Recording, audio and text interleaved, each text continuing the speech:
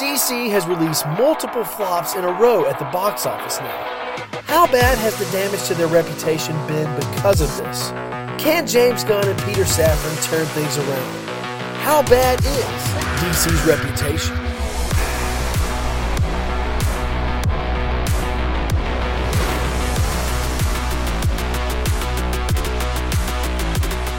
The damage has been catastrophic. There's no denying that. This is coming from someone who absolutely adored Man of Steel.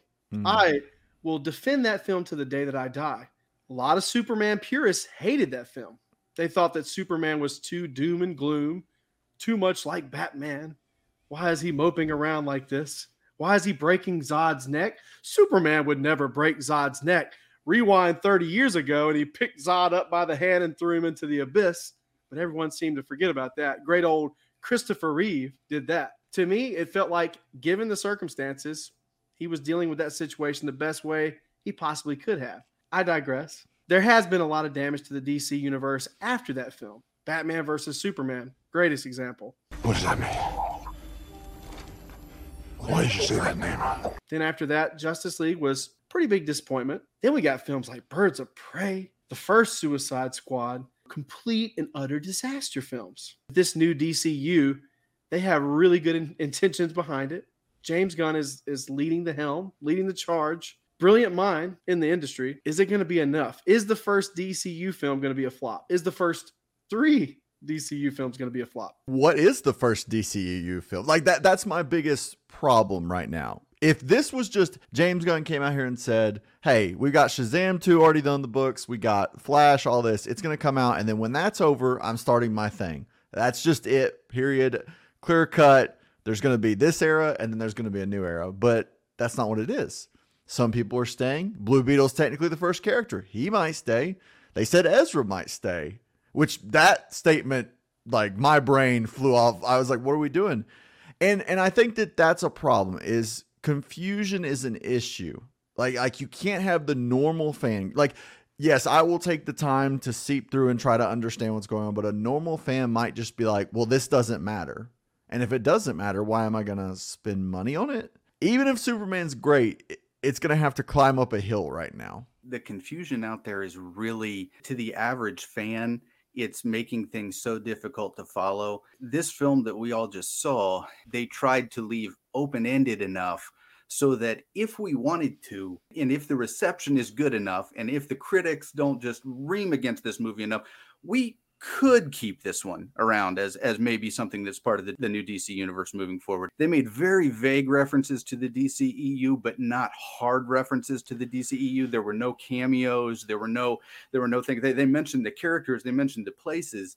But ultimately, this is something that could have been, if there's enough of a clamoring for it, then this one could have been the first new DCU movie. So that's kind of the thing that just makes things so confusing, is then you get into a situation where people are like, well, I don't know which characters I like. I don't know which characters I don't like. And they introduced this whole idea of multiple universes with the Flash movie. And for some reason, they're beholden to trying to keep Ezra Miller around. I don't know if they're trying to avoid lawsuits or what's going on with that whole thing. But the creative people that they had in charge of the old DCEU just made some boneheaded decisions, and they never recovered from it. They needed to do a clean break and a fresh start, and they wanted to recoup some production cost. And as much as I understand that, you can't have your foot halfway out the door. You either have it out the door or you're still in the building. It's one way or the other. And that's kind of what they're trying to do. They're trying to recuperate cost. They're trying to kind of sort of leave the door open because they've got characters that people want to see and they've got actors that people want to see. And I understand all of that. But at some point, you just got to say, let's make a clean break. It starts from point zero right here moving forward. And then it'll be less confusing. You'll have the right creative people in charge of everything. And then you won't have to worry about all this nonsense. That's a great point. The tax breaks and stuff they could have gotten instead of this mess. Regardless of Blue Beetle, what they wanted, it would have saved them money to shelve it and take the tax break. But they didn't want to let go of that. Like you said, they wanted to just eke out some more money, and instead they're going to lose $700-800 million.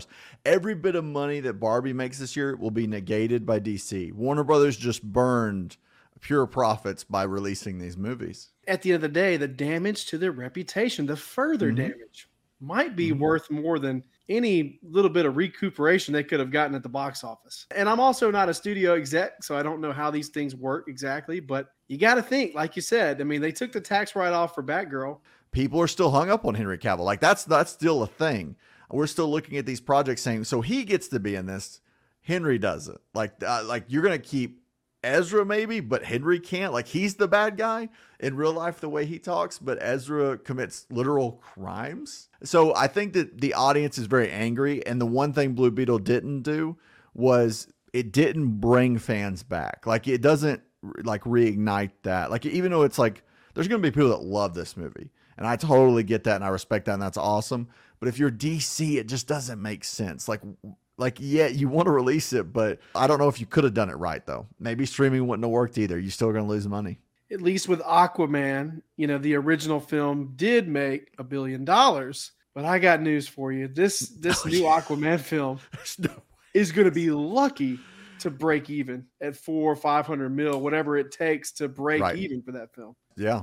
Typically, in my brain, when I think about what you're saying, BoneBridger, I'm always thinking like, well, yeah, but they did spend maybe 100 mil, maybe even 150 mil just on marketing, but it might have been worth it if they're going to make 300, 400 mil. But there's also the possibility that this film doesn't make more than 250 mil, like The Flash, which is one of the biggest, most epic box office flops of all time in the superhero genre.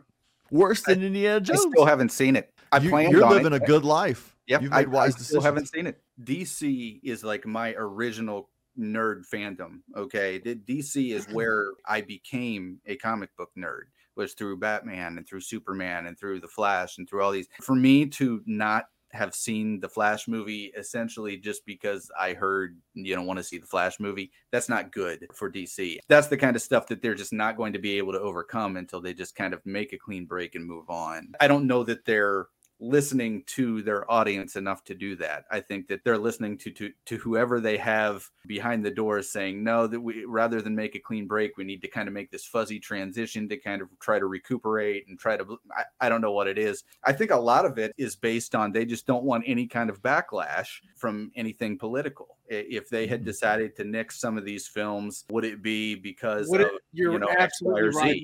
Would it have been a good look to cancel the Batgirl with a diverse female character, and then right after that canceling Blue Beetle? You're right. Maybe that wouldn't have been a good look. Putting the axe on Ezra Miller, saying he's absolutely not going to be part of this universe. I mean, there's all kinds of things where you could see the potential uprising from a certain level of the fan base that says, hey, that's not fair.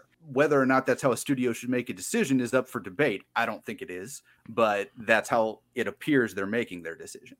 Yeah, out of fear of what could happen if they don't. And Jonathan, you're right on this. They have no idea what's coming with Aquaman 2. They think people boycotted Ezra. They think people boycotted Blue Beetle. Amber Heard will draw a massive boycott. They have no idea what's coming because this is her first big movie since, I mean, the Johnny Depp stuff was more watched than all these movies could ever dream of being watched. The Netflix thing that just came out, you're talking hundreds of millions of people. And she is clearly the enemy of this. Like, I think that Warner Brothers is walking into something they're not ready for, because it won't just be, we're not seeing it. It's going to be like backlash, but the first movie made $1.3 billion. So they're just like, we've got to, Jason Momoa is awesome. They're relying on girls just going to see Jason Momoa with his shirt off. That's all they're relying on for this movie. And that's not a superhero audience. They're going to figure that out. Now, if she gets eaten by a fish in the first scene, if Amber Heard gets eaten I will see this movie every day until, I'll support it till it's out of theaters. If a giant fish eats Amber Heard the first scene of this movie, I will stand up and cheer in my theater.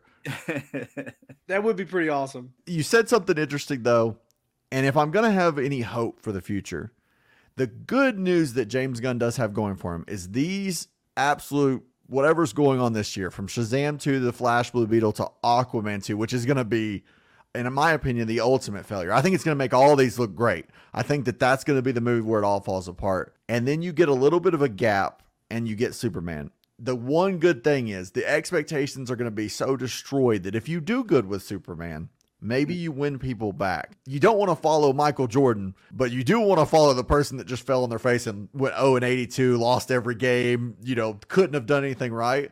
And the So there is strike something. could possibly help them a bit too with that. That's a good extended point. break.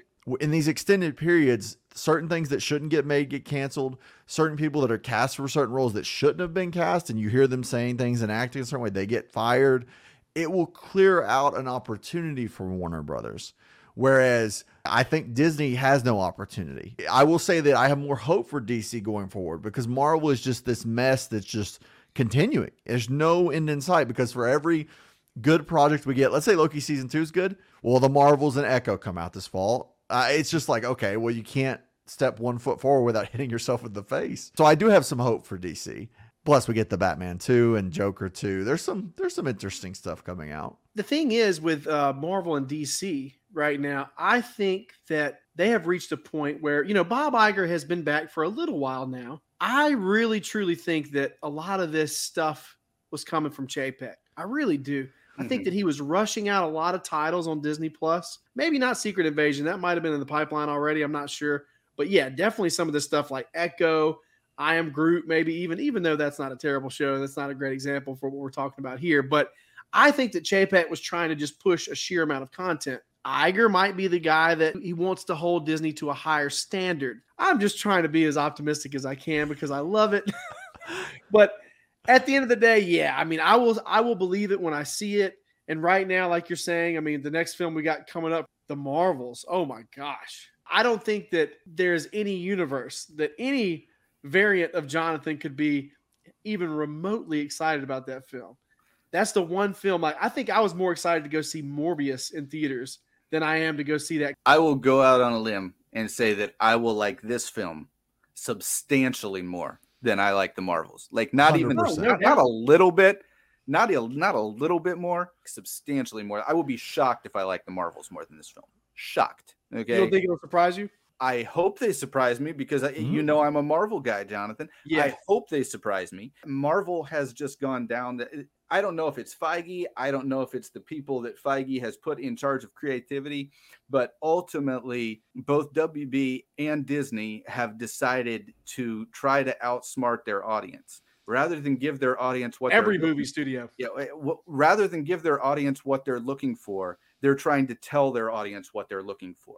And that is not landing, no matter which way you go, the DC universe or the Marvel universe, neither one of those. You want to know why the first Avengers film was so successful? Is because it's exactly what we expected. And superhero fans are like that. We don't want big surprises. We don't want big heel turns. We don't want big changes in the story. We don't want big continuity differences. We don't want all the different character changes and all the different, we don't want all that. We want exactly what we expect, and we want to see it brought to life. That's the difference between seeing what we do and seeing maybe some of these people that do fantasy and sci-fi and all that kind of stuff. They try to approach it and say, well, we're going to give you something fresh with your old idea. That's not what we want. We want our old idea come to life. That's what we want. And they're not giving it to us. One way or another, either people are going to revolt with their money or they're just going to have to decide one way or the other that this is not what people want. Ultimately, that's kind of my big problem with the studio right now.